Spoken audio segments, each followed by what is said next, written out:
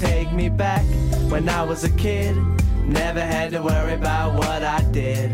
But I'm a man now, what's the plan now? Gotta get it done, no time for fun now. Take me back.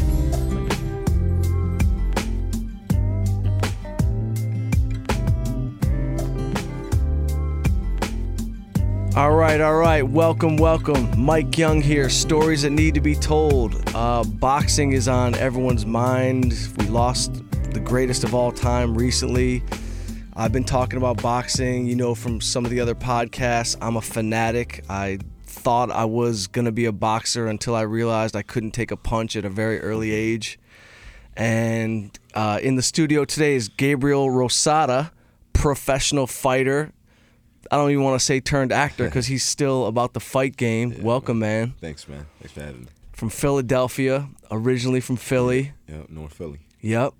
Fought Triple G. Joe Frazier. Home of Frazier, home of infamous gym wars that were obviously before your time, but I assume the Philly gym war tradition continues on. Oh, yeah, without a doubt. Yeah, when they talk about Philly gym wars, they're just talking about basically sparring sessions are basically feel like championship fights. Yeah, man. It's crazy because, you go different places and then you realize how rugged Philly is because I thought that was normal. And right. then, I do camps in other places. I don't want to name names because I don't want to. You don't want to say who the soft camps are. Yeah. And it's like, I'm like, man, why these dudes ain't going hard? Like, what the hell? I mean, I'm like, it's crazy. Like, and then the trainers will be like, because they're just working on things. I'm like, what? And Philly is like, you trying to take the guy's head off. And that's why you didn't turn pro till you were 18? Or you didn't start fighting till you were 18? I started boxing at 18. Yeah, I mean, that's not young to start fighting. Yeah, and then I went pro at 19, so I was pretty much learning on the job. But you go through Philly gym wars, and you're probably advanced. Like, you know what I mean? Like, you're going to war every day when most of these kids are still learning, the left jab. Yeah. And the wars is good because it builds character, and then you see what the fighter is really made of. But eventually, you smarten up and you start learning certain tactics and tricks of how to avoid where you're the one giving the punishment, not taking the punishment. Right. But you want to see what a fighter's made of because a guy could talk. He wants to be a champion and this, that, and the third, and then he catch a bloody nose and you don't see him in the gym the next day. Right. So you see what a guy's made of once he goes to some gym wars, There's no more real test than boxing. I mean, God bless the MMA and all the mixed martial arts, but man on man with only your fists, that's it. That's the testament. And it's a mental game. Yeah. I'm 30 now, man, but I remember when I was younger, it was like whatever, right? And then I look at it now and I'm like, man, I'm in a crazy-ass sport because it hurts more now. You're starting to feel it more? When you're 30, you feel the aches, man. It's like it ain't the same, It's a lot harder to get up from the bed, And it's like, damn, you realize, like, man, this is some crazy. I'm in a crazy-ass sport.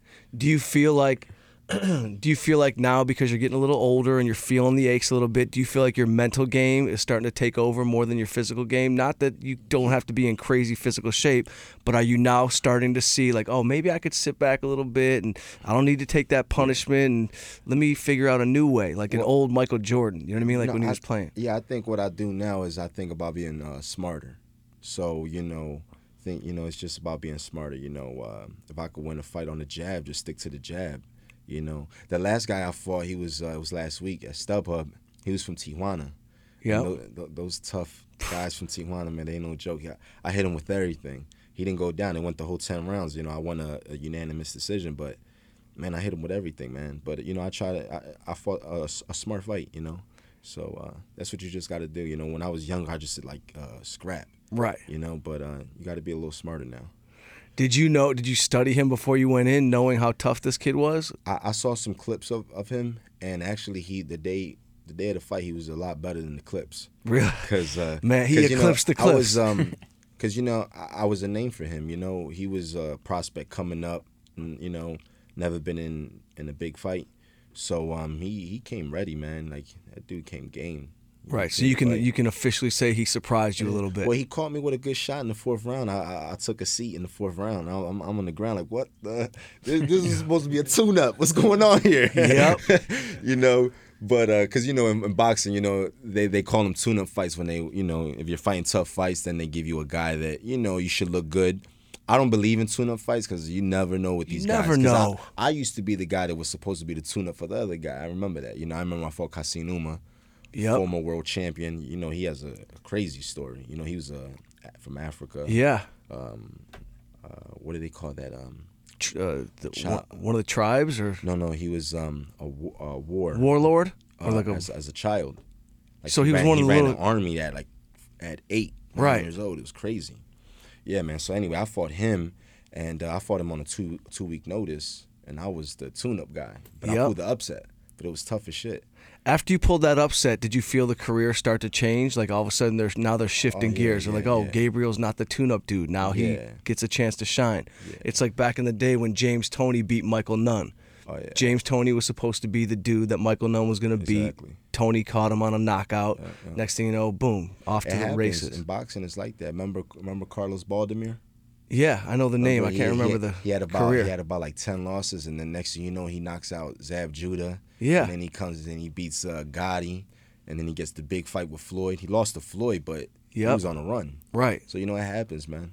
I like that. I was reading where you want to be that dude who's got a couple losses. You've taken seven losses. Yeah. But now you're on that road where you feel you can go get that championship. Yeah, without a doubt. It's just about, I was telling D that, I think in boxing when guys take losses, they make a big deal when a guy takes a loss. Right. Right? But the thing is, so what happens is that gets in guys' heads. So when a guy gets a couple L's, he puts his mindset as an opponent now. Yep. And then now he's probably not working as hard as he should be working. Or he's probably not looking at tapes, okay, well, how can I get better? He starts, doubting himself. And then that's how guys start falling off. Where me, I'm more like, man, what can I do to get better? Okay, I'm gonna get Fernando Vargas as a trainer now, former world champion. He knows what it takes to get to that level. He can show me some things. I'm gonna get this strength coach now. I'm gonna eat healthy. I'm gonna work on things because I think it'd be great, to gain a world title where people look at your losses and that's what they don't expect something like that to happen. It's a great story. Plus, when you look back, you'll be able to say, I left it all on the field. I wasn't drinking. I wasn't, you know what I mean? I wasn't mediocre. I left it all. I went as healthy as I could. I got as strong as I could. I did everything I could. Like, if you're going to go for it, why not go for it? Yeah, without a doubt. It's kind of like, the real life Rocky type thing, Yeah. So, are you kidding? I was in film school, and they're like going around the class. Everybody's like, what's your favorite movie? And all these nerdy film kids are like, Bicycle Thief, and they're naming all this shit I actually never heard of. And they get to me, and I'm like, Rocky. And I swear to God, my class laughed at me. Like, they laughed. I was ready to fight the whole class. Meanwhile, Rocky's, I think it won a few Academy Awards. I mean, Best Rocky Picture? It won Best Picture. Come on. And that's a pretty accurate movie. Oh, no doubt. Are you kidding? Stallone was about to get sued from Chuck Wepner over it. Yeah. I thought he took a story. Did they settle? I think so. Good. Boxing's so interesting, man. I told you, my dad was good friends with Emanuel Stewart, and I've seen fighters throughout their lives, and I grew up with Tommy Hearn's brothers. I went to school with his little brothers, and you hate to see fighters financially not doing well later in life after they've done so well. And Tommy's still doing fine, he's okay, but you see a lot of these stories where it's like dudes made a few million, it's crazy. And what is it with the fighter's lifestyle that sends you there? I think what it is fighters don't educate themselves on how to manage their money, And it's like, boxing is a shady business, bro. So, shady as hell. A guy could be making a $10 million purse, but he got some people around him who's taking money off the top and percentages and things like that. Right. It's a shiesty business. For sure. It's not like the NBA or baseball or anything like that where it's, it has a sanctioning body or anything like that. It's different, man. It's like the most unorganized sport. Yeah, it's crazy. And it never gets organized. It's like the mob. It's gangster. I mean, back in the day, it really was the mob. I'm the fighter that promoters, managers really don't. They like me, but they don't because they know I'm on top of my shit. Right. I'm that guy. I'm always asking questions. Yeah. I don't sign anything without a lawyer. I'm on top of my shit. Hell yeah. So I'm that dude where it's like, I'm a pain in the ass. Be a But it's pain in like- the ass. But I'm gonna be that guy, you know, because it's a hard sport, so you got to be on top of your finances. Be a pain in the ass. I remember, Tommy Hearns had told me a story one time where he was waiting on Don King to wire the money for one of the Sugar Ray fights into his account, and he was sitting in his locker room, and he wasn't coming out for the fight until the money was in the bank. And literally, that shit was not. It finally, obviously, it got into the account, and he came out, but he was willing to not fight. So. Yeah. It's always that behind the scenes shit that amazes me and like interests me in boxing. Yeah. Yo, so before you started fighting, were you just scrappy ass kid in Philly just getting in trouble? I mean, you're tatted up, bro. I mean, those are good looking, great Thanks, tattoos. Man. Yeah. I waited till I was 18 to get tatted. My mom Did told you? me I gotta wait till I'm 18. And then at 18, you're like, yo, I'm just Yeah, and I went. just paint the whole shit. Yeah. But I scrapped a lot, man. And Philly's a tough city, you know, and you can't let anyone see that you're soft or anything like that. They'll take advantage of you. So I fought a lot, and I was good. I was really good at it. So at 18, I said, man, listen, I gotta do something with my life. So I was a big fan of boxing. Yep. And I said, man, I need to go to the gym, and that's what I started looking for gyms online, and I found a gym that was literally like around the corner from my house. It was the rec center. Yep. And I went in the gym with a basketball. I had a basketball in my hand. And the guy was like, man, you're too old, man. You're 18. Stick the basketball. And I'm like, damn. That's all he had to say. I walked out of the gym, and the guy that, I was with him for about 10 years, who started me from the beginning, he ran outside and he said, look, if you're serious, come back tomorrow. And it took off from there. You were hooked. Yeah. And within a couple months, had a couple amateur fights, like 11, and then I went pro like 19. Damn. I mean, that's fast. Yeah. It's pretty fast. Yeah, so you must have been good with your hands in the streets early. You were already, I don't know if you were shadow boxing at home as a 10-year-old. Oh, yeah. But, like, you must have known something. I mean, it was, I'd watch Jean-Claude Van Damme movies. Right. I beat the shit out of my pillow after the movie. Right. You know what I mean? So it was just like the Bruce Lee movies and shit. I was that kid. I saw those movies, man. I'd be amped. Right. So, my mom, when she bought the big, I'm Puerto Rican, so we grew up on rice and beans. She bought the big rice bag. I beat the shit out of the rice bag, and then I was leaking. My mom screaming at me. That's your own Rocky. The rice bag was your Rocky hit the sides of beef. Yeah. You were hitting rice. Yeah, man. That's funny. So yeah, it just took off from there. It turned pro like 19, man, and pretty much was just learning on the job. Yo, I always tell people, and I boxed amateurs when I was 15, 16 years old, 17 years old, and there's something strange there's something beautiful and like addicting when you get in the ring and you start sparring and you start once you relax and get into it.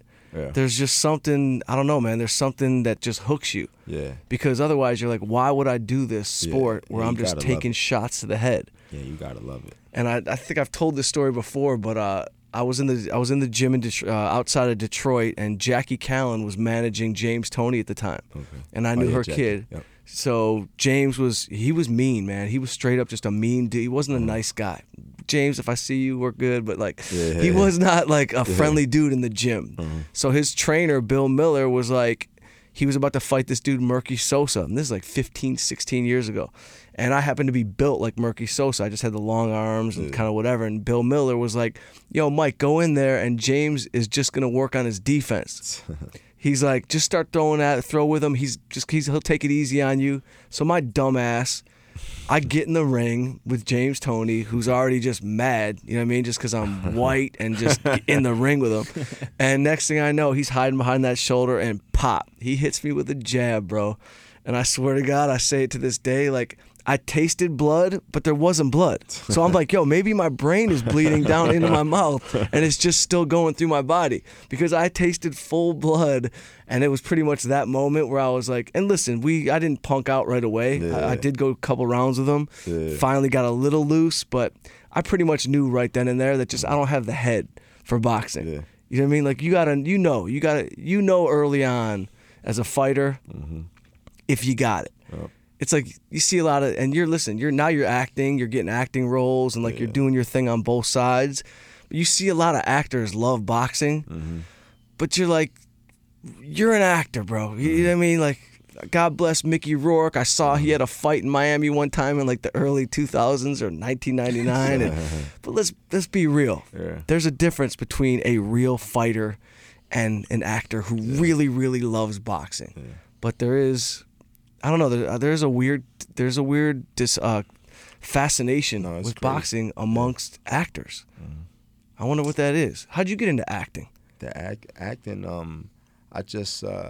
I met with some people out here in LA about 2 years ago, and they told me, I got to look to, for movies and things like that. And I'm like, okay. And they're like, look, man, I can get you connected with some people. You should come out here. And I said, all right. So I made the move like within a month, because I'm a go-getter. Like, if I see there's an opportunity, I go for it. Yep. So I said, okay. So I moved out here. Really didn't work out with those people, but I met some other people that, I got cool with in the business. And then this guy, Rob, he told me, yo, you got this look for this movie, Creed. I'm gonna put you on. And I'm like, man, this is Hollywood. Sounds crazy. Here, whatever. Yeah. And then next thing you know, a week later, he really made it happen. I'm in the studio with Michael B. Jordan and Ryan Coogler, the director. And we just hit it off, and that's how I got the part. And I was like, it's crazy. I moved to LA to get into acting, and the role I get is a Philadelphia fighter. It's crazy, right? I mean, that's a perfect story. Of course, man. It's going to make 1 million actors upset all around town.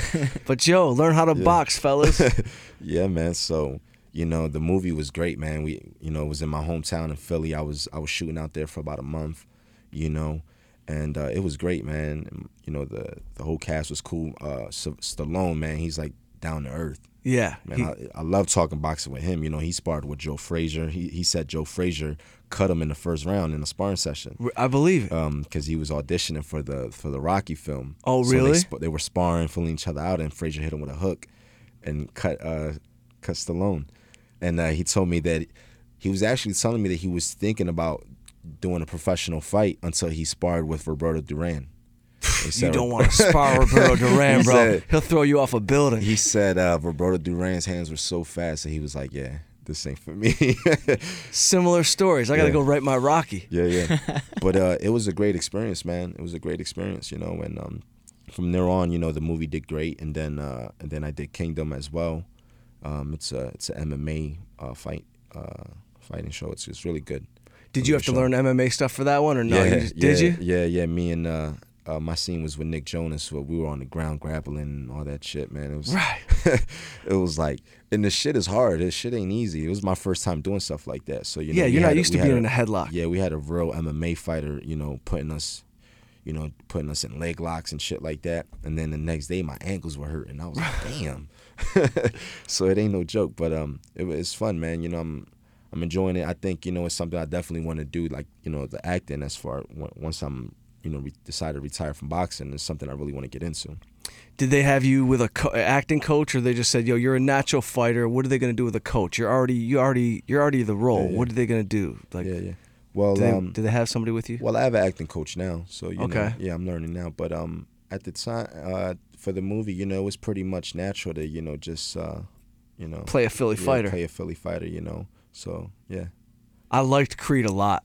I actually liked it. I thought it was a great movie. Yeah, great movie. Yeah, the fight scenes are insane. And my fight scene with Michael was a fight scene that's never been done before, because our scene was one take, as far as just one camera. Yeah, I saw that. So it wasn't like cut and then you go from another angle. It was from the first round, it's one camera. So you got to make sure you're throwing the punches at the right time. Yep. And then it goes, when the round's over, it goes to the camera, moves over to the corner, and then it was pretty cool, man.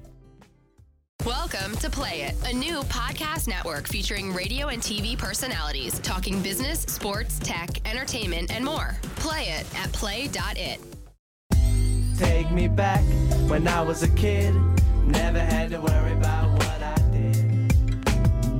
Was the choreography for that, was it long? I mean, was that like learning a serious routine? Yeah. Because I saw there's video of Stallone showing Apollo Creed. What's the actor's name? Carl Weathers. There's a whole video of him showing doing the choreography for all the Rocky rounds. Yeah. And that's when I first was like, Stallone's a genius. He literally choreographed that shit down to the punch. And it was like a dance routine. It was amazing. Yeah. Did you guys have a choreographer, fight dude, with you? We did it mapping it out? We did it for about a month. So me and Michael, every day, probably sometimes 2 times a day, we'd meet up and we'd do the scene. And especially since it was just one camera, you know, right. It made it more where it had to be done like perfect. Exactly, you know? Right. So I think the day of shooting, I think it took us it was like 10 hours. I was tired as shit. Like, damn. Yeah. Fake fighting ain't easy. Fake fighting is difficult as hell. So I was I don't even want a fake fight. But Stallone came up to me in the corner, right? And he knew I was tired because it was like hours of shooting. And then he was like, look, just make sure you do every take like it's your last take because you never know which one they're going to use. Yep. So you don't want to look at it and be like, damn, I wish, you know. So I was like, damn, that's... So, that's wisdom, man. Yeah, you just gotta, chalk it up. But Stallone, he'd help us with the choreographed scenes and stuff like that. He'd come in the ring, and I'm like, this shit is crazy.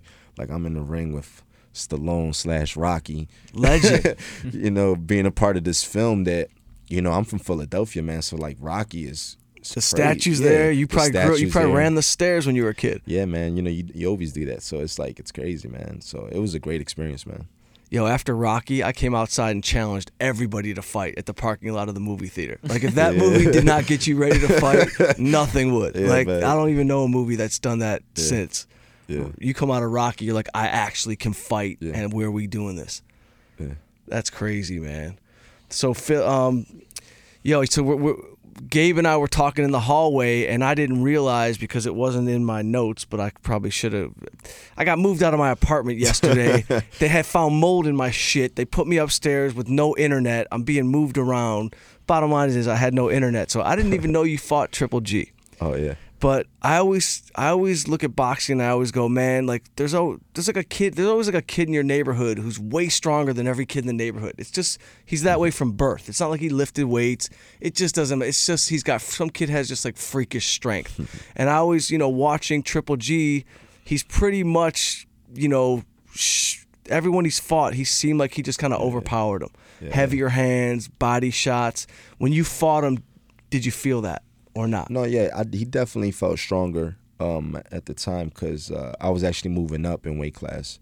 So you were 154? I was at 54 at the time. I actually was ranked number 1 at 54. I actually gave up my number 1 ranking to then move up to middleweight and fight Triple G, who everyone was avoiding. Right. So I just want to know, how does that meeting go down? Okay, so like they come to you, they're like, "Yo, you're ranked number 1. Yeah. But if you want to fight Triple G, you got to give up your number 1 ranking." Yeah. What do you say? I know because you got like business mind on you, so you're like, all right, let's forget all this. Well, they offered me an amount, and I said, well, make it double, and then I'll turn down my number 1 ranking. So that's pretty much how it happened. So that's a great negotiation. So, yeah. So I gotta start doing that. Yeah, and but I was excited about fighting for the middleweight title. It's like the middleweight title is like right behind the heavyweight championship. For sure, you're talking about history. You're talking Hearns, Hagler, exactly. Leonard, Duran, all the greatest. Exactly. So it's like the middleweight champion is big. So it didn't work out. It wasn't my time. But Triple G was knocking everybody out, putting everyone to sleep. My fight got stopped on cuts. Yep. So I'm proud to not hit the canvas. Hell yeah! In our fight, because what round did they stop it? I think it was the 8th. I actually got cut in the 2nd round, and then within like the 4th round, I had 3 cuts over the same eye. It was my left eye. It was my lead eye. Yep. So I just couldn't see. So I was fighting him. I probably, a lot of people say that I gave him his best fight. Yep. So now. So it was a competitive fight. It was just once it got into like the 6th round, man, it was so much blood that I just couldn't see. Yeah. But, it was actually a fight that, it's funny, in defeat it kind of made me popular because it was like a Gotti type of fight. Yep. Everyone loves Gotti. He wasn't undefeated, but Gotti fought through everything, cuts, whatever it was. Cuts, being unconscious while standing. Yeah, man. So it's funny. It's like I got, it's like that fight kind of was like the one that made me. It was crazy because after that, then I fought for the title against Quillen, who a lot of people had me winning the fight, and then it got stopped on, you know. Yep. I feel like it was more politics and why it got stopped, but it is what it is. Yo, it's like, what is the answer to getting some organization in boxing? I think it's just never gonna happen. It's the oddest thing. It just is what it is. It is what it is, man. It's Dudes like, are matchmaking, especially now. I think it's harder now because now you have so many. You got Golden Boy, then you got Top Rank, and then you got Al Heyman. Right. And you got the networks now, so many different networks. So now this fighter fights for this network only, and this fighter fights for this network only. So it's like, you know, so it's difficult, man. It's tough, man. And boxing's been like that forever. And it's funny because I used to watch, you know, I was a fan, obviously, of Mike Tyson coming up, right? Yeah. So if you're really studying, watching Mike Tyson, and, you know, they deemed him a superstar from the get-go. So they were going to make a star out of him, no matter what you think of his boxing ability. I think he was a great fighter. I don't even know if he's in my top 10 of all time, but I'm just saying. But what I did notice was everybody was afraid of him coming up. Like the first 10, 15 dudes were terrified. And he was knocking you out on fear. But then I remember seeing him fight Tony Tucker from Detroit, who was a big 6'4" heavyweight with no fear. And I remember thinking, like, they kind of gave Tyson dudes that he was going to beat for a long, and they built him up strong. But then when he fought Tucker, and Tucker caught him with an uppercut kind of early, semi-early in his career, and it was like a third round, and he shook him. And it was the first time anybody had ever seen Tyson get shook. And it makes you go, number one, no one's invincible. And number two, it's a business. So he was the dude. He was Kid Dynamite. They're gonna pad him all the way up. You know what I mean? But Tyson's still great because, you know, to this day, who don't know Tyson? Most exciting in my time of life. He's the most exciting fighter that you want. He was the guy making the $40 million purses before Floyd with no socks. Yeah, he was the money man before, you know. Yep. He started it. Yeah. Beyond. I mean, look, they said he made $300 million. I've even read half a billion. I've even read like he made up to a shitload of money. It's crazy. Then you're just thinking, what the hell did you buy that you got no more money? You know what I mean? Like when you go down like that, like how many who knows, man? Tyson, he's like, to me, he's still one of the most fascinating characters. Because I always say this, like, you don't find characters like you do in boxing. Dudes with history, dudes with story. I think he's getting into the acting stuff. I think he landed like a big role. He should. What movie it is, but he should. He's dope. His one-man show, you know, there were moments of a little bit unorganized, whatever, but his one-man show was great. Tyson's a talented dude, and he's a smart dude.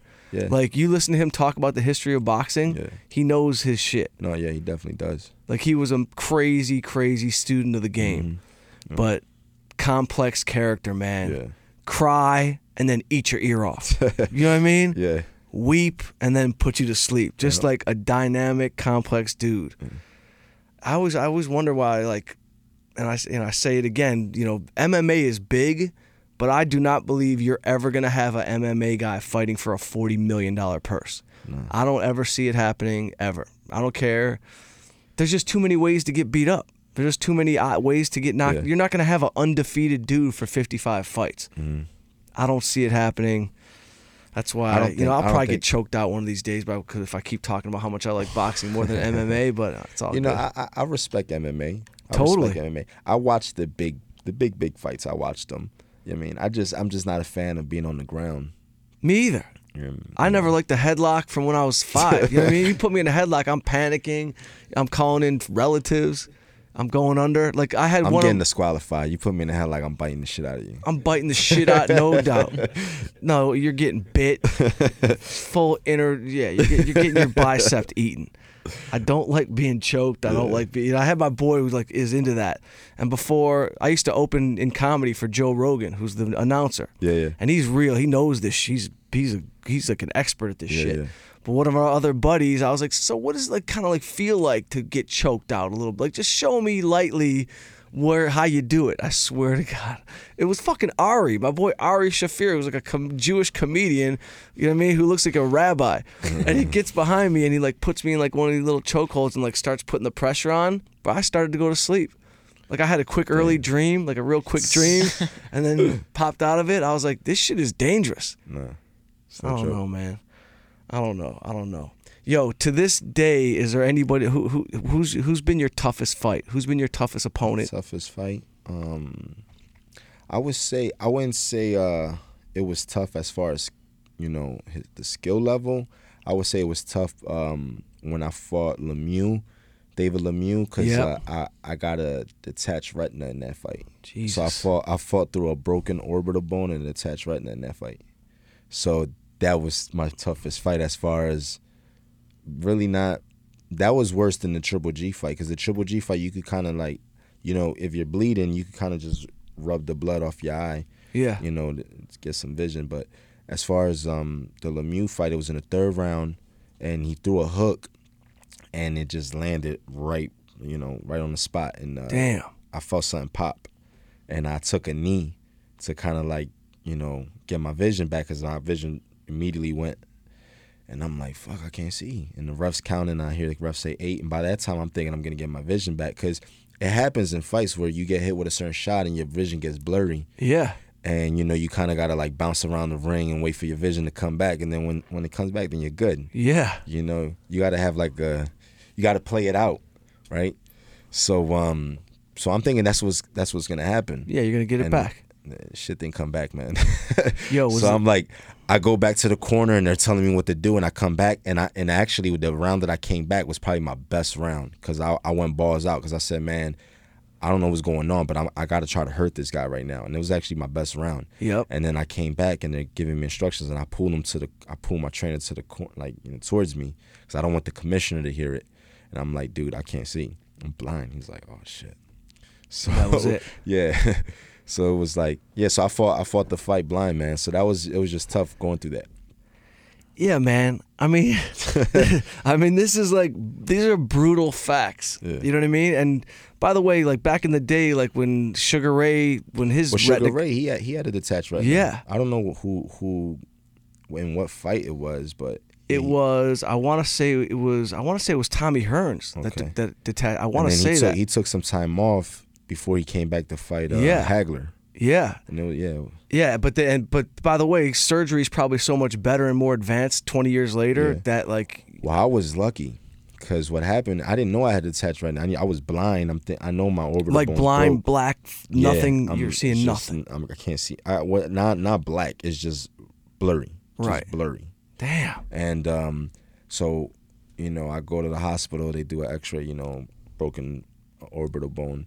But my mother was like, we got to go to an eye specialist tomorrow on Monday. And I'm like, I'm good, Ma. It's just the swollen. She's like, no, you got to go. That's a Puerto Rican mom right there. Yeah. So I listen to Mom, and we go, and they're like, the doc's like, you have a detached retina, and he saved it right there. He was able to do laser. Oh, you know, wow. Technology is, you know, I didn't have to do surgery. So right there on the spot, he did like 1,400 hits around my eye with the laser. So it's like kind of like stitching your eye back together.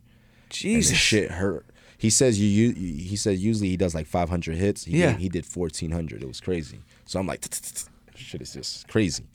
But so like 2 weeks later, my vision starts coming back, and you know, thank God I got my vision back, man. So let that be a lesson, kids. Listen to your mom. Yeah. That's like I got a good Jewish mother. You got a good Puerto Rican mom right there. Yeah. She's like, no, I'm not listening to this doctor. We're gonna take a ride down to the eye specialist. Yeah, man. Because it would have been worse. You know what I'm saying? Then you would have to do surgery. Maybe my career is done at that time. You know, so yeah, man. So good thing we went right away. Yo, is the pain from that, is that real throbbing pain, or is it more you just can't see and it's gone? It's like I got a heartbeat. It's like you can feel it pumping, man. It's pretty intense. It's crazy. You talk so casually about shit that I cry crazy. over. It's crazy because it happened, and I fought that fight was in December, and then I got the laser done, and I fought again in April. So I probably didn't give myself enough time to recover. Right.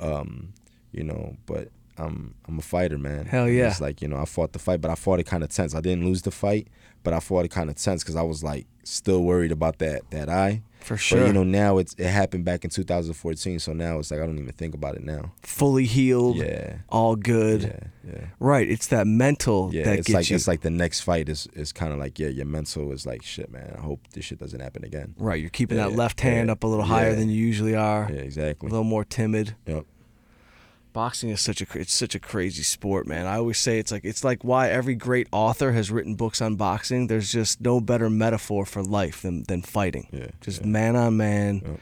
You know what I mean? It's just bizarre. Who manages you for boxing? I'm self-managed. Self-managed? Yeah. Just you and your mom? Yeah.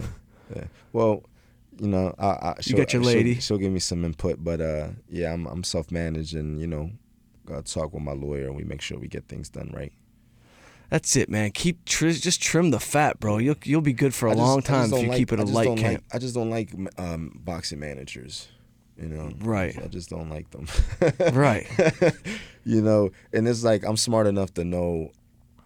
You know, I understand the business. Right. I know what's right. I know what's fair. So it's like, why do I gotta pay another guy to tell me some bullshit? You know what I mean? That's how I feel about Hollywood. You know what I mean? And the thing is, sometimes you need people just for, you know, just because of the politics.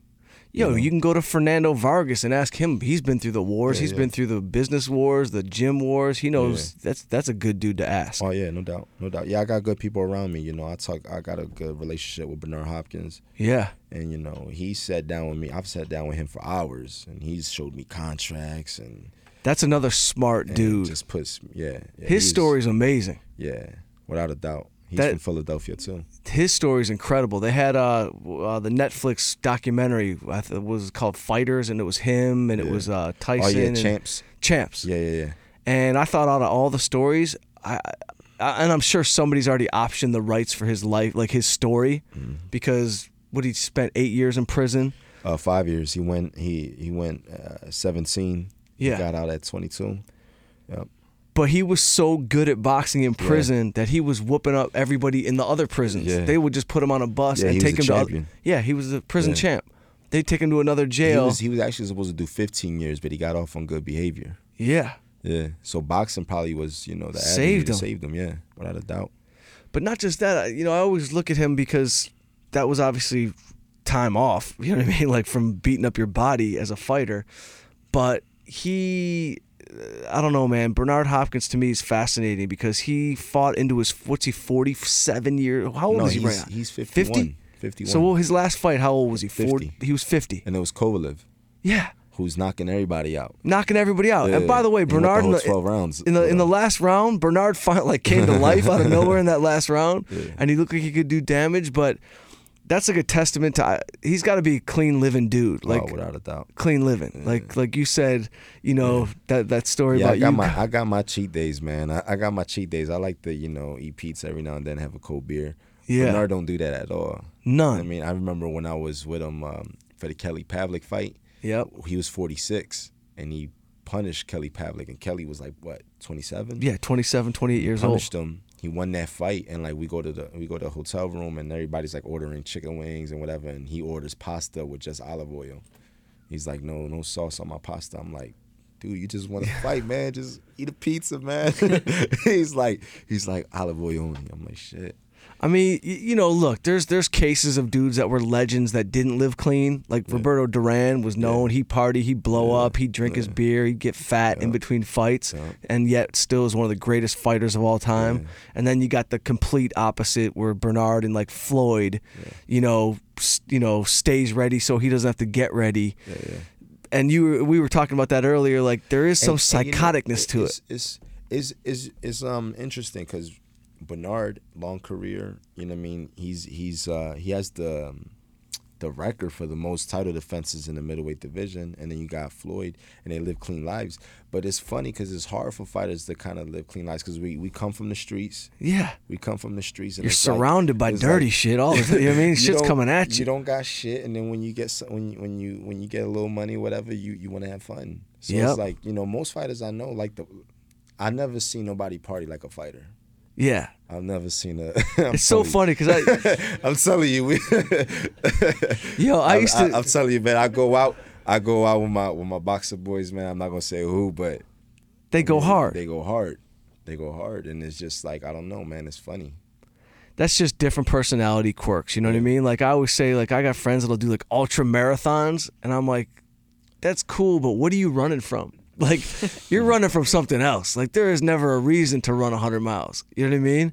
So, but Floyd, I mean, you know, what can you say? Floyd, you know, he lives a good life. You know, say what you want about his personality in public. A lot of it has to do with his upbringing. Like his father was really, really hard on him. Yeah. You know what I'm saying? His father was real, real hard on him, you know? Yep. So it's like, you know, he embedded that in his head. Right. You know, his dad was tough. His uncle was tough on him. So, you know, he was kind of like raised to be the champion he is today. You know, from the beginning. Yeah. And probably having that upbringing that he had, he would never want a chemical to put him out of control at all. Like he wanted to keep control full. What brought his father down was the drugs and things like that. So that was probably a reason why he stood away from alcohol and things like that too. You know. Yeah. Welcome to Play It, a new podcast network featuring radio and TV personalities talking business, sports, tech, entertainment, and more. Play it at play.it. Take me back when I was a kid. Never had to worry about what I did. I remember hearing about young Floyd Mayweather because I'm from Detroit and he was in Grand Rapids before he ever came down there. So they were like, you know, 45 minutes away, and you're like, and then I'd see his uncle Roger fight, you know, the Black Mamba. Yeah. He was whooping everybody's ass. He was a damn good fighter. And he would come in the ring with a Mexican sombrero. Yeah. He would call himself the Mexican assassin. Yeah. He made a living out of he was beating up Mexican fighters. Yeah. Yo, culturally, I do believe there's different styles of fighters. Like Puerto Ricans, yo, you guys got your style. Yeah. Mexican fighters, when I went to college at Arizona and I started the Kronk West boxing out there in Tucson, and it was all Mexican fighters. And Mexican fighters, man, they just go at it. They don't stop. Yeah. They got their own. There is a distinct style. Yeah. That's cultural. I don't know if it's culture driven. Does that sound racist? Like Mexicans fight one way. You know what I mean? No, it's true. It's true. Mexican They fighters got their own are style. more known for like coming head on. Just going at it.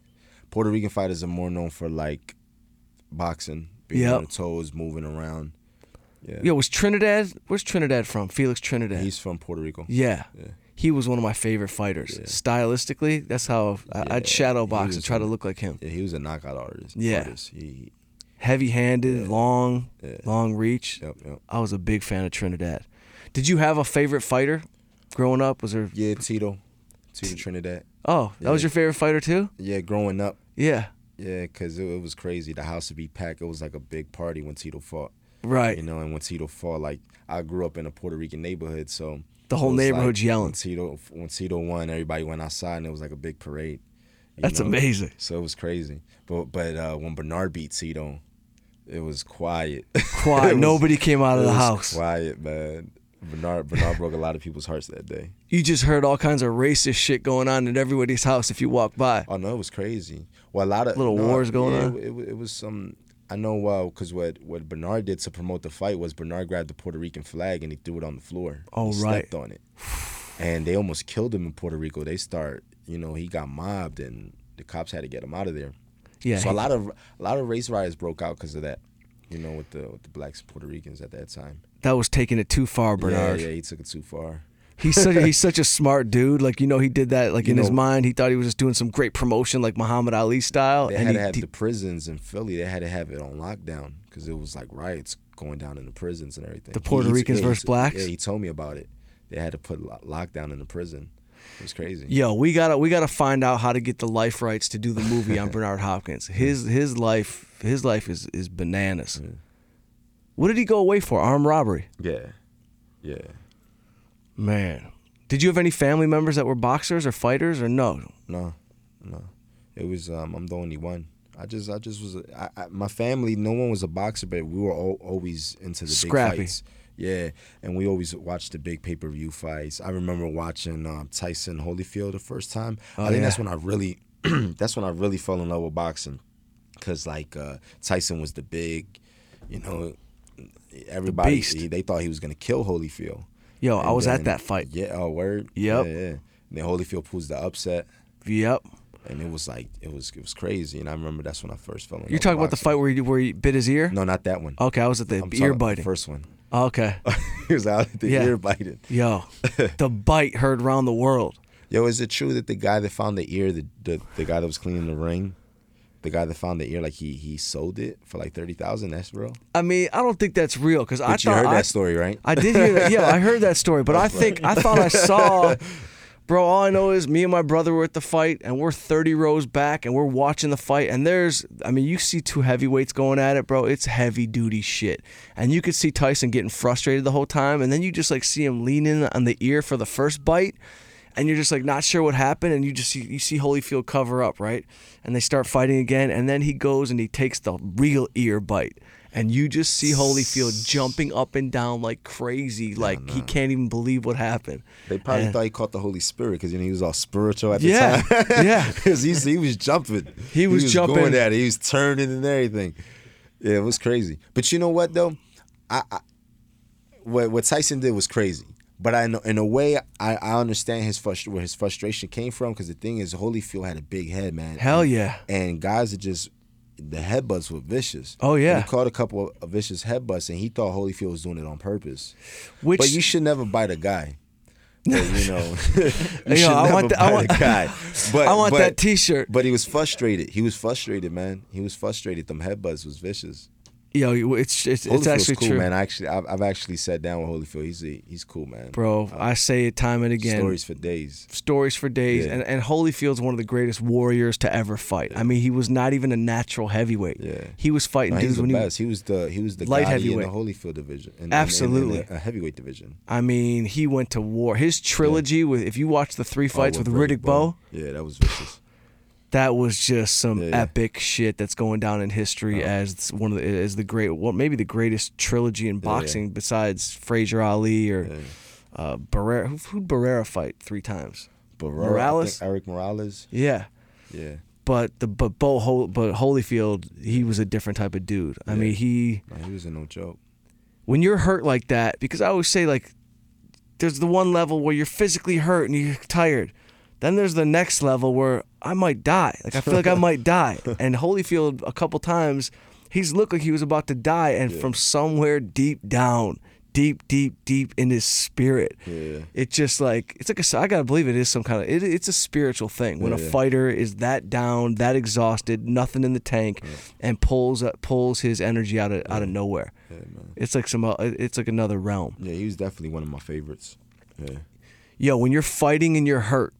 And is there like what's I always want to know like what's going through a fighter's head when you got nothing in the tank but you know you gotta come with it. Are you secretly sitting back taking crazy deep breaths and your opponent doesn't know it? You know what I mean? Are you like sitting back the thing is you and the guy are kind of going through the same shit, right? So like let's say you know you're going into the 10th round and this motherfucker got all this energy. Can I?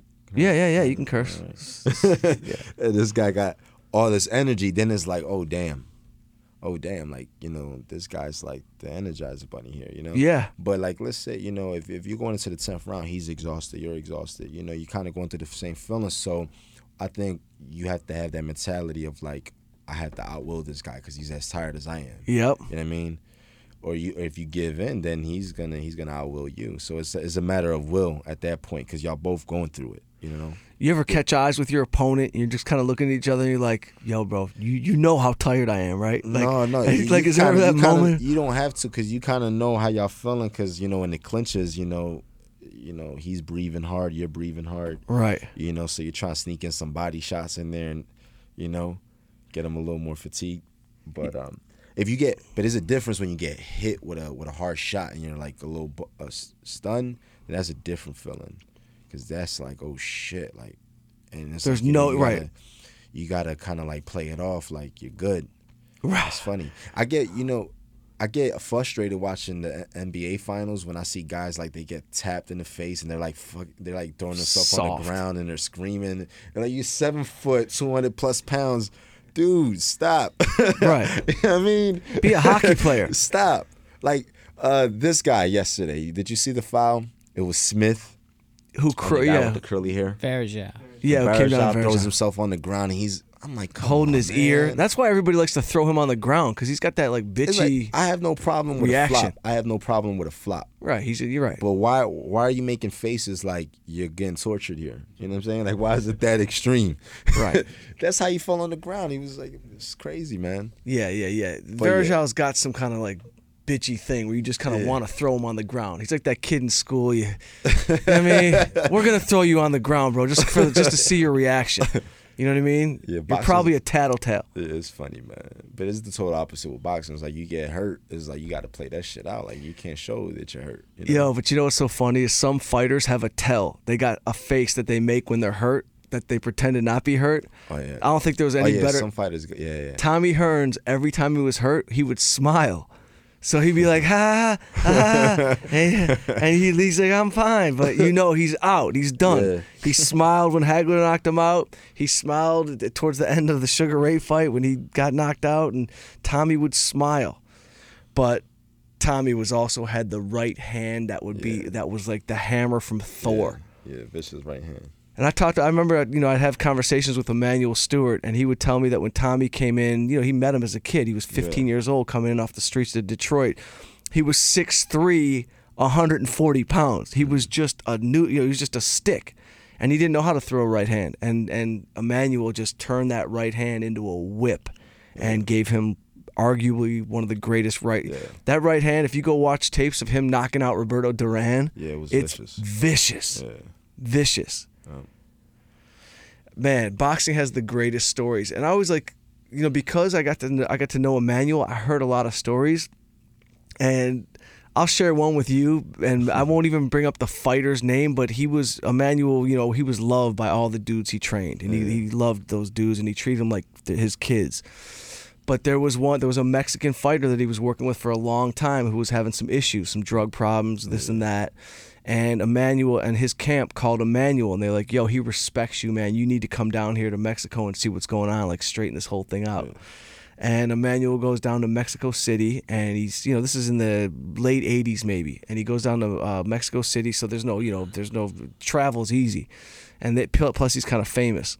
And so he goes down there, and he gets down there, and the fighter's kind of on the couch, kind of maybe nodding off with some drugs, and he's in bad shape. And he's got his boys around him and his handlers, and Emmanuel's like, Emmanuel, he was gangster.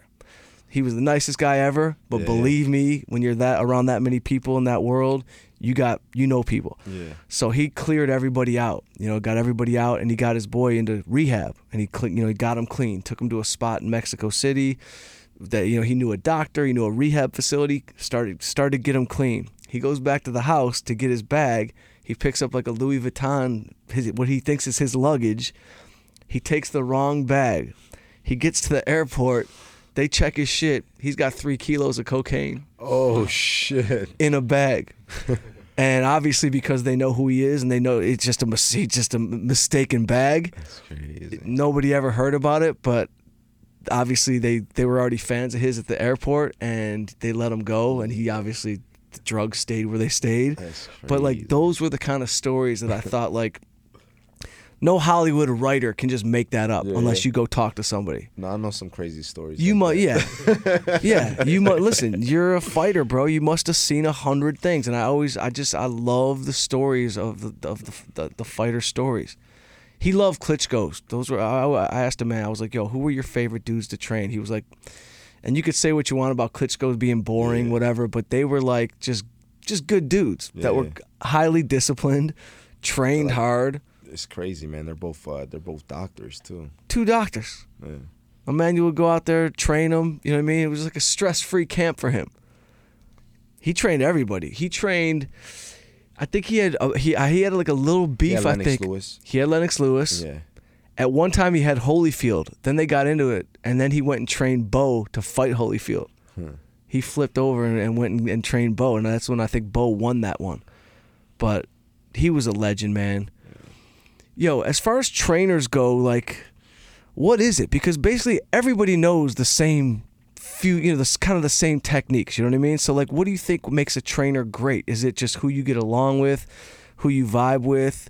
Because every trainer knows a jab, a right hand, a hook, an uppercut, combinations. They all know the same basics. Yeah. What separates the great trainers from the good trainers? I think it's chemistry. You gotta have chemistry with the fighter, and you know what I'm saying. I think it's just the respect factor. You gotta have that respect factor and the chemistry. You know, you gotta study. You know what I'm saying, you gotta study films. I think there's trainers that they don't study films on the opponent. You know, they just go into a fight and they're learning the same shit. But it's like you can't do that with every guy. You know what I'm saying? Yep.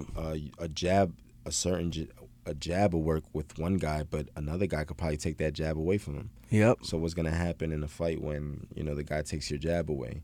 So the trainer's supposed to have, you know, a game plan where the fighter can trust in the trainer to, you know, listen to that game plan. Do you ever have the moments where your trainer's like, go out there, do this, this, and this, and there's moments where you listen to him 100%, and then there's other moments like, you know what, maybe I need to do my own thing for a sec because I'm seeing something different. Well, with Fernando, this is only our second fight together. So we fought Claudio, we beat Claudio, and we just beat this guy, Antonio. So, you know, when he tells me what to do, I listen to him, you know, and it's been working for us. You know, if I'm ever in a situation where I feel if I'm having that conflict where like, oh, I want to do this, whatever, then that's, you know, we're not clicking. We're not on the same page. Right. You know, so, but, you know, that's not a good sign. No. You know, you don't want to feel that way in the corner like, what you talking about, dog? Yeah. Like, I think the uppercut's going to work. Right. I'm not feeling you on this combo you talking about. Then this combo going to get me knocked the fuck out. Right. Now you're thinking about so right. It's like, so if you start having that kind of doubt in the corner, like, what you talking about? Like, you know, it's bad news. But you know, you want to have that type of relationship with your trainer where when he tells you something, you believe in what he's telling you because it's working. You know what I mean? And with me and Fernando, what he tells me, it works. You know. Did he find you, or you went to him, or were you just thinking about changing up camps? I went to him. You know, I went to his gym one time to shake off some weight because I was fighting in Vegas, and he has a gym in Vegas. Yep. So you know, the week of the fight, I needed a gym, so I went to Fernando's gym, and you know, we just started talking, whatever, got cool, and then once I decided it was time to get a new trainer, I thought about Fernando. So I said, man, let me go with Fernando, and you know, it's just been working. How old is he? He's probably not. Is he 40? 38. Yeah, he's a young dude. Yeah, he's young. Yeah. He was a young champion. Well, he's young, man, but you gotta remember he was champion probably at 20, I think it was, and then he's like the youngest Olympian. Yeah. 16. So you know, his career took off early. You know, he's fighting on HBO at 18. I love Fernando Vargas. I used to watch all his fights. Yeah. He was exciting. Yeah. Without a doubt. I feel like he was in the same. I think he got pushed too quick as a pro. Right. At 22, he fought Tito. Remember? Yeah, that's just like. I think that was too soon. Like Tito was on at the top of his game. Yeah. Heavy hand. Yeah, I mean that's probably a quick money move. That's like, let's go get this money right now, just in case. But they didn't look out for him. Yeah. That's why I kind of. And you were talking earlier, like, you would like your next fight to potentially be Canelo. I mean, you're hoping that gets made. Yeah, without a doubt. I mean, I think it's a fight that eventually it'll happen. But you know, I'm at the point where it's like, you know, I'm not getting any younger. Let's make it happen now. You know. Yeah, let's go, man. The ankle's hurt. God forbid you do another MMA grapple. No, but you know, it's I think it would make sense if it happens because, you know, I'm coming off, you know, 2 wins in a row with Fernando Vargas, you know, legendary fighter. Yep. You know, and it's like you got the whole Puerto Rican Mexican thing, and you know, in boxing that's the biggest rivalry. Oh man, that'll pack a stadium. That'll be packed. Yeah, man. So you know, and I think you know, Canelo hasn't fought a legit middleweight yet. Right. You know, he hasn't fought a legit middleweight, and he hasn't even fought at middleweight. You know, his fight's been at catchweights. So I think it's a good test for him to step it up, fight a middleweight at the middleweight division, and you know, and let's get it on. Yo, Canelo, he's such an interesting dude because that's like another kid that you knew they wanted to make a star out of in his early days. Yeah. You know, good looking, you know, heavy hitter, heavy puncher, damn good fighter. Yeah. But like you said, I don't know, man. We got to see, like, let's go. When Floyd fought him and what Floyd did to him, it made him almost look amateurish. Yeah. If you ask me, like he didn't have an answer for anything. No. So I don't know what Floyd's special, man. He is special, man. But you know what, Canelo, he's the real deal. I wouldn't say that he's not. You know, he hasn't proved himself because he's fought legit and beat legit guys like Cotto's legit. Yeah, no doubt. Cotto's a Islandi warrior. Lara, Trout, those guys are legit. He got some big wins. Yeah. But now he's moving up. Now he wants to call himself a middleweight. But you can't call yourself a middleweight unless you're fighting middleweights at the middleweight division. Right. It's a different ball game to fight a guy at his weight class. Because I could talk that shit at middleweight, but if I go up to fight at 68, then that's a whole different ball game now. Right. You got to prepare yourself for that. Can you feel the difference in 5, 6, 7 pounds? Oh, without a doubt. Because when you're cutting weight, see, I'm 180 right now. Right. See, if you look at me, I'm 180, right? So I fight at 160. I just fought last week, and within a week, I already went up to 180. You know what I'm saying? So I mean, you couldn't eat that much pasta. That's got to be a lot of water weight. You know what I mean? So the thing is, when you're cutting down in weight, man, sometimes it comes down to a pound. A pound feels like to lose a pound is like losing 10. I'm telling you, it's hard. It's hard, bro. I remember my last fight, just a week ago. I was like I woke up the day of the weigh-in at 63. I'm like, shit. I'm like, look, man, call us people, see if we can make a deal. Yeah. I'm 3 pounds let's up. Just make this at 63. I can't go into a sauna right now. We're like making phone calls without whatever, but they not having it. They want to make it at 63 because the guy was on weight already. So he's like, fuck that. You know what I mean? Right. Which I feel, Yeah. So anyway, I cut 3 pounds a day of the weigh-in. So it's tough, bro. It's no joke. So when you're making a guy having to drain himself even more. Yep. For cat fight at a catch weight, it gets dangerous because at that point it's like you'd see the guy's strength. Yep. He's weaker. Dehydration is real. It's tough. But then to move up in weight too is tough too because now you find a guy that's gonna be a little bigger than you. It's funny, man. We're in Hollywood. Everyone's on a diet. Everyone's trying to I got to find a secret. Just go find a boxing gym and you'll lose some weight. You know what I mean? Go throw on a garbage bag over your head, cut a hole in the top, take a walk, get into a sauna, eat some I remember James Toney was on grapefruits. That was like his thing. He always had a hard time losing weight. He was the worst. He used to love eating. The 3 pounds to the day of the weigh-in, it wasn't so tough on me because my diet was pretty good for this camp. I did like meal prep and shit like that. So my diet was pretty good. What's meal prep? It was my first time doing meal prep. Like company, right? Company was shipping me. I was getting like 3 meals a day. Right. And they were like protein. They were like 12 ounces. Each meal was like 12 ounces or whatever. So it was pretty healthy, man. Basically, you were starving every day. No, it was pretty good. It was pretty good. The food was pretty good. So I like I said, I'm 30 now, man. So I kind of do things different. The way I do my camps. You can feel the body slowing down a little bit. As far as cutting weight, a little more difficult. Yeah, it was a lot difficult. Yeah, losing weight when you get older, man. It gets harder. It gets harder. Wait till you hit 40, bro. You're just happy to take a good shit. It makes your whole week. Yo, boxing ain't easy. Yo, so the transition. Now you don't feel yourself, because if the acting stuff starts to keep going the way it's going, it could take a little bit of focus away. Do you find, are you still as focused? Yeah. Boxing is your number one. Yeah. Later you'll transition into acting as it goes along, but you don't feel like you're losing any focus on from this Hollywood shit.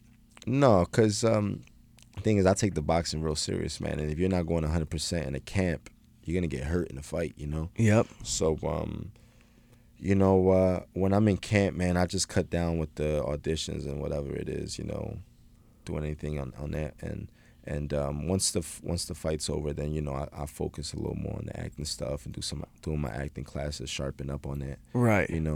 But I'm looking forward to whenever the time is for me to hang up the gloves and really, go all out. Yeah. Yeah, you're part of the Rocky legacy now. Yeah. I mean, I loved Creed, but I thought that your role was the climax. Your fight to me was the climax of the film. It was like, why does he have to go to England? He already had this amazing, one-on-one battle. Yeah. I remember thinking like, yeah, man. No, it was a pretty good role. And I'm thinking Michael B. Jordan's got a real fighter in front of him. Like, as dope as and believe me, Michael B. Jordan looked great. He looked great, no doubt. He was in crazy great shape. Yeah. He looked good. But you can tell, if you know boxing, you just can tell from even the smallest things, a dude who is a real fighter and a dude who's playing a fighter. Yeah. And maybe Stallone did it the best with Rocky. He might have looked the most like a pro fighter. Yeah. But, you know, I don't care, when you see a movie, it's just kind of, you could tell. Like Michael B. Jordan was ripped and shredded, in great shape, looked amazing, but there's just that 15 years of not throwing jabs and right hands that he doesn't have that you just can tell. Yeah. You know what I mean? Yeah, but that was dope, man. I mean, that's a great break, bro. You must have done something right in a past life. What's the recognition like on the streets in terms of fame as a boxer versus fame as an actor, playing, as a boxer? What he's basically saying is, are you like the girls chase? What you gotta go? You going to the club or what? It's crazy. I get a lot of people recognize me from the movie. Yeah, it's crazy. So sometimes I have people call me Leo. Like, that's Leo. like, yo, nah. But it's cool though, man. But it's a great look. It's a great look. Some people didn't even know I was a fighter. Really? And like, they'll write on my Instagram, I found him. He's a real fighter. The guy from Creed. So it's pretty funny, man. Do you deal with the social media? Like, are you into social media stuff? Do you do that? Like, do you get on Instagram and all that, or you feel like it takes a little bit of energy away? I'm not hooked on it. Like, I'm not on my phone on Instagram all day. Like, I'm not hooked on it. Good. I don't even really go through my feed. Most of the time I'll just post something up and that's it. But I'm not really into like that. You know, Snapchat's pretty cool. Yeah. You know, I gotta get on that. Everyone's doing it. Yeah. Twitter. I like Twitter. I like to tweet about the game when the game's on. Yeah. Tweet about the game, and when the fight's on, I like to tweet about the fights and stuff like that. Where can our fans find you on social media? Oh yeah, King Gab Rosado. KINGGAB. King Gab Rosado. Yep, Rosado. Yeah, man. So, but yeah, I think I like the Snap a little more than the Instagram. That's what everyone's saying. They're going towards Snapchat. I was on the road with Saget. You know Bob Saget from Full House, the dad. Yeah. We were doing comedy together. He's Snapchatting all day like a 14-year-old. He's literally like, he's a grown man. He's 60 years old. You know what I mean? He's Snapchatting and telling us. He's like, look at my story. I'm like, yo, bro, that's a picture of you like the deer ears. Snap. The fill of Snap is like, there's things you can do with Snap that you wouldn't do with Instagram. And he's like, corny look. If you did it with Instagram. He's like, look, it's snowing around me. I'm like, are you 8 years old? Like, what are you? He's like, I'm a deer now. Look, there's flames coming out of my mouth. I'm like, man, maybe I'm not getting it. The thing is, I think with Instagram, you could just kind of like post whatever, right? Like, you know, I'm a boxer, so I like to promote myself. Yeah. And keep it more professional rather than personal. With the Snap is like, I'll do stuff with my daughters and things like that. With the Snap. I really wouldn't put my daughters so much on the Instagram. Right. Instagram's more like, because Snapchat disappears, right? Like it's only up for 24 hours. Yeah. Oh, I gotta start Snapchatting everything. You can see when they if you post something up, if it gets screenshot, it lets you know. So you can see who's creeping. Oh, really? You can see who's creeping. Jordy, you got to teach me the Snapchat. Oh. Yo, how about I met with Snapchat? They brought me in to write original content for them. I think I told you. They were like, so I met with like the vice president of Snapchat in their offices, and they're like. I wish I would have thought about that idea, man. Yo, they're explaining shit to me, and the whole time I'm just thinking, for what? what am I doing this for? But I'm wrong. It's the biggest shit ever. Everybody got it, man. And I gotta get on it. We gotta be snap me right now. I like to follow Puffy. Oh, I'm sure his snaps are cool. I'm sure he got some cool shit. He got a nice house. Shit is cool. It's like I look at Puffy, I get motivated. Yeah, yo, that's an entrepreneur right there, dude. He's always hustling, man. I look at Puffy Snap. He's always motivated me. I got to incorporate Snapchat into this whole Kanye thing that I'm working on. Snapchat's I'm doing something with Kanye West right now. That's cool, man. I'm writing a TV show for him, even though I never met him. Word. He's the executive producer of my show. Oh, word. I'll meet him on the 22nd when we go pitch the show. I literally never met the guy, but I'm working for him. I think that's how he does it. Just get you working for him. If you meet him, you meet him. It'll be all good. Well, yo, man, that's been a good solid hour and change, man. I appreciate you coming down. No doubt. Thanks, man. Next fight's not lined up yet. We're looking at September. We're looking at September most likely, but you never know. Boxing's interesting. It might be Canelo, so we'll see how it plays out. Well, Gabriel Rosado, man, I appreciate you coming down. Thanks, it was man. a blast, bro. I could talk boxing for 7 hours straight. No You know what I doubt. mean? The history of the presence. Where are you training? Are you in Vargas's gym out here? Or where are you training? No, out here? he's in Vegas. So out here, I just every now and then I go to Pullman's Boxing Okay, in Burbank. got it. Yeah, you know. Well, So, stay in shape, bro. Don't doubt. you don't need to blow up and lose No, all no, the. no, You don't no need doubt. to do the one day lose weight. No. Stay healthy, bro. Stay strong. I look forward to seeing some of your acting stuff Thanks, and man. your fights. And yo, thanks for hanging out. Thanks, man. Appreciate it. Mike Young, stories that need to be told. Jordy, we're out. Miles, D, thanks for hanging. Peace.